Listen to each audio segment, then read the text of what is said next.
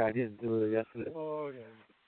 Hi, this is Dongsheng calling to update your voice blog on December 2nd, no, December 3rd, 2009.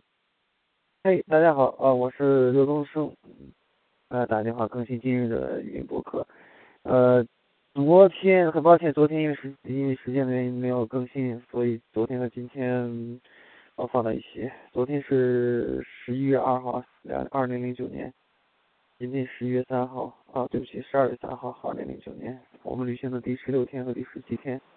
现在是报告日方位，今天我们是在南纬83度13分271秒，西经83度37分748秒。今天行走8小时，行走15.3海里。昨天我们也是行走8小时，行走14.6海里。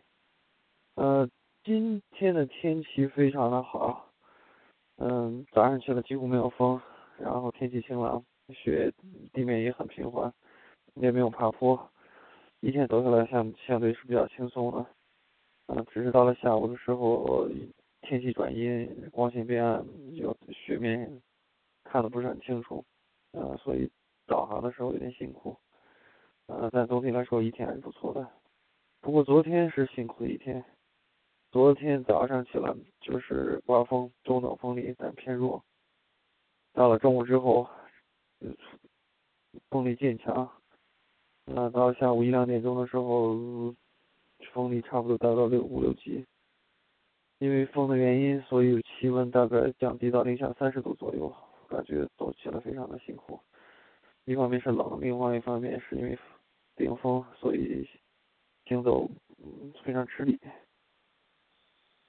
其实，在南极每天的温度是差不多的，大概都是在零下15度左右。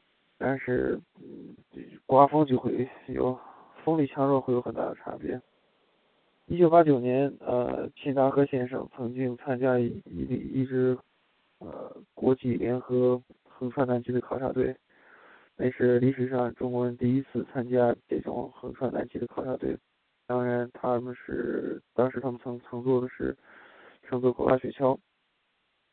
我记得回来的时候，钱纳克先生做了报告，其中就提到，对于南极而言，南极的风是他印象最深刻的，特别是那种强风，刺骨的冷风。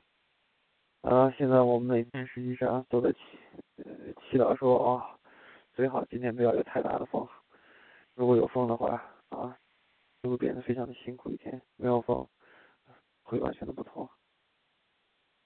谢谢大家收听，今天的更新就到这儿，再见，拜拜。